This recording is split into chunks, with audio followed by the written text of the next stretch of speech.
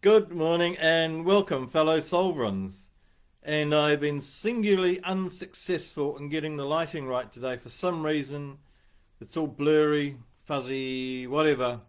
It's a cloudy day. I don't know if that makes any difference.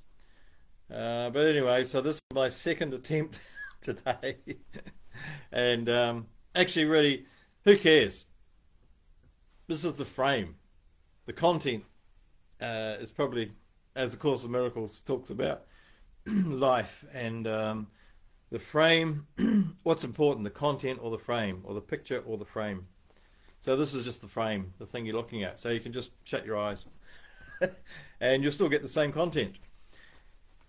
I'd like to talk about, it should be a quick one today, and I just want to give you a little exercise that will help in accessing your intuition, that will bring in answers that logic can't access.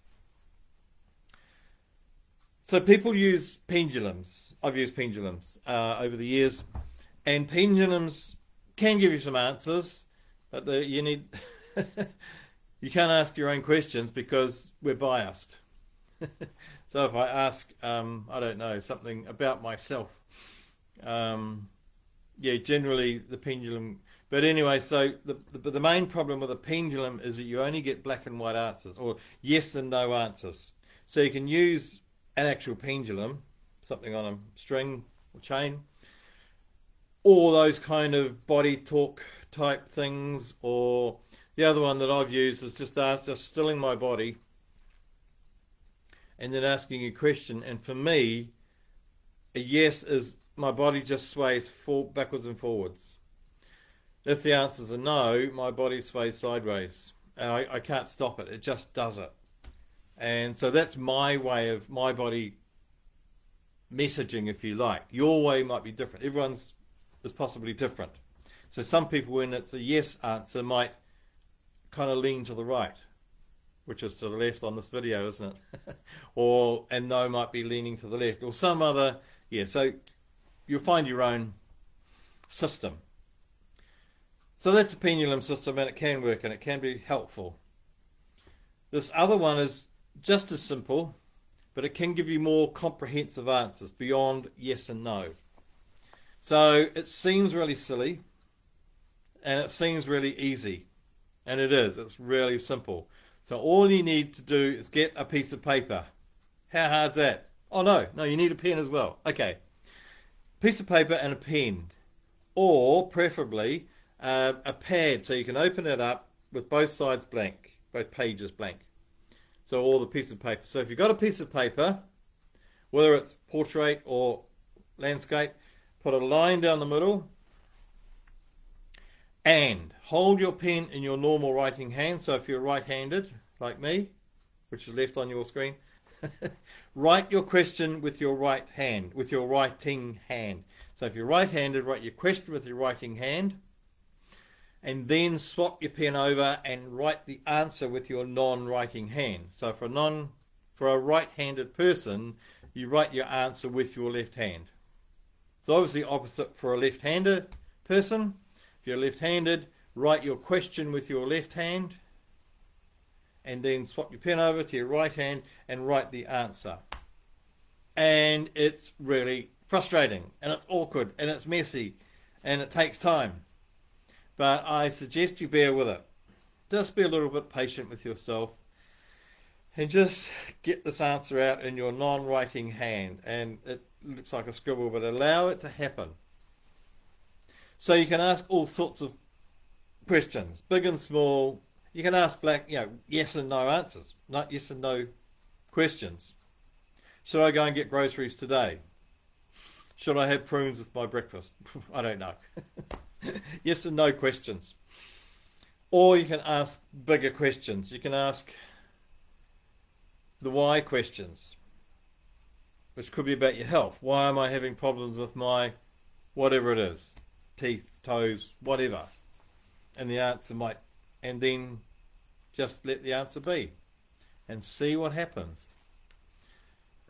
It might be about, I don't know, choosing a house. You might have 3 houses in mind and you don't know which one because they've all got things that you like and all got things you don't like. give over to the pen in your wrong hand. And the answer might be an answer that you don't expect. It might be another house. It might be no to those three. Because so often the answer is an unexpected one, because it doesn't come from logic. It doesn't come from our conscious brain. It comes from the deeper mind. So that might be about jobs. What job should I do? How do or it might be that you're in a job that you hate.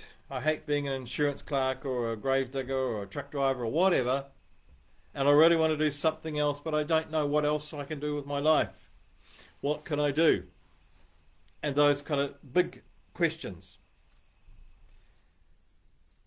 And so we write the question, or we write the problem. So we might have a problem with our neighbour, and we've been arguing about this for weeks or whatever it is, and he wants this and I want that, and there seems to be no way of sorting it out. Write down the problem and then say, please, other hand, non-writing hand, give me a solution to this. Or it might be, I don't know, it might be something in the community, or it might be something in your relationship. You're both at loggerheads, you're both right, but you're both not agreeing. So you write the problem down, or as you see it. And the answer often, mysteriously, comes out of an unexpected place, if we say that. It comes from where you couldn't expect an answer from logic, from our conscious mind. So you can ask all sorts of questions. So those are kind of more personal ones. And you can also ask anything else that's not specifically personal. It might be, I don't know, is COVID real? I mean, obviously the answer is going to be no. Because nobody on this planet ever has identified a virus. They don't exist. What does exist is fear and propaganda. So, but anyway, you can still ask those kind of questions, those big questions. What do you call it? They used to call it global warming, but they realised the globe's not getting warmer, so they had to change the name. So they call it climate change, which is obvious, because the climate always changes. It always has. We have seasons. And each season's different. So, anyway, you can ask about that. What do they call it now? Climate change. Is that real? Is there something I can do today about climate change, if it's real? And if it's not, even what can I do? So those kind of global questions. Is there something that's politically there seems to be no answer? Try the question. Excuse me, I've got a hair that's most unusual for me. I don't have them spare. So it's also a good exercise to do for yourself and for your children, I think, because we've grown up in a society that tells us we know nothing. That tells us that every single answer we need in life has to come from somebody else, some other authority. So we have an illness, we go to a doctor. We have a legal problem, we go to a lawyer. We have a business problem, we go to our accountant. We have a problem in our community, we rush off to the council instead of finding our own solutions between us. Or we have a national problem. We think the politicians must fix it. And there's a sense of disempowerment. We've done this to ourselves. We can blame other people, but we have created the disempowerment. And we can bring it back by starting to listen and hear and take responsibility. See, the whole consultancy fad, shall I say, it's been quite a long one. It probably started in the late 60s, really, where businesses would figure things out for themselves.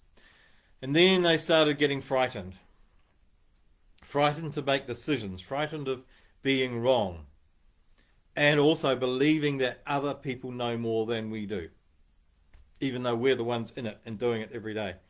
So this whole consultancy thing came up, and so that's part of our miasma, should I say, part of the paradigm that's going to be broken. We will start now moving back into listening to ourselves. And so this is a good little exercise that you can do with your kids or at schools or wherever.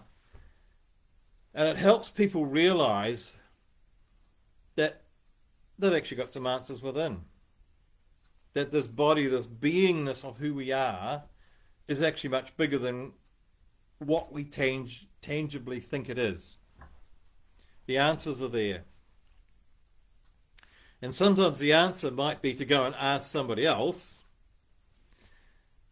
but it's still an answer that you may not have come up with before. It might be somebody you'd never thought of. So I just suggest that you play with this idea. Get out your pen and paper, get a pad. The best one is a pad, say an open pad, A4 pad, because then it gives you much more space to just let your poor left hand struggle along and give you a bigger answer. And it might go over pages and pages. And I've found that when I've been running my writing groups and my personal development groups, the Free to Be Me groups, courses here in New Zealand and Australia and England, and people have done it, and some of the answers have been really amazing in the sense that they're not the kind of thing any logic mind would come up with. They just come out of left field, as they say in America.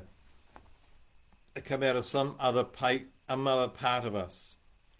And just doing that and finding that answers can come out of our non-logic part, that there is a non-logical, bigger part of us, is a healthy exercise to remind ourselves.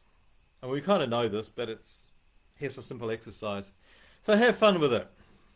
So I wish you a lot of frustrating fun with your other writing hand, and I wish you lovely surprises at the answers that come out. And bless you and all who sail in her.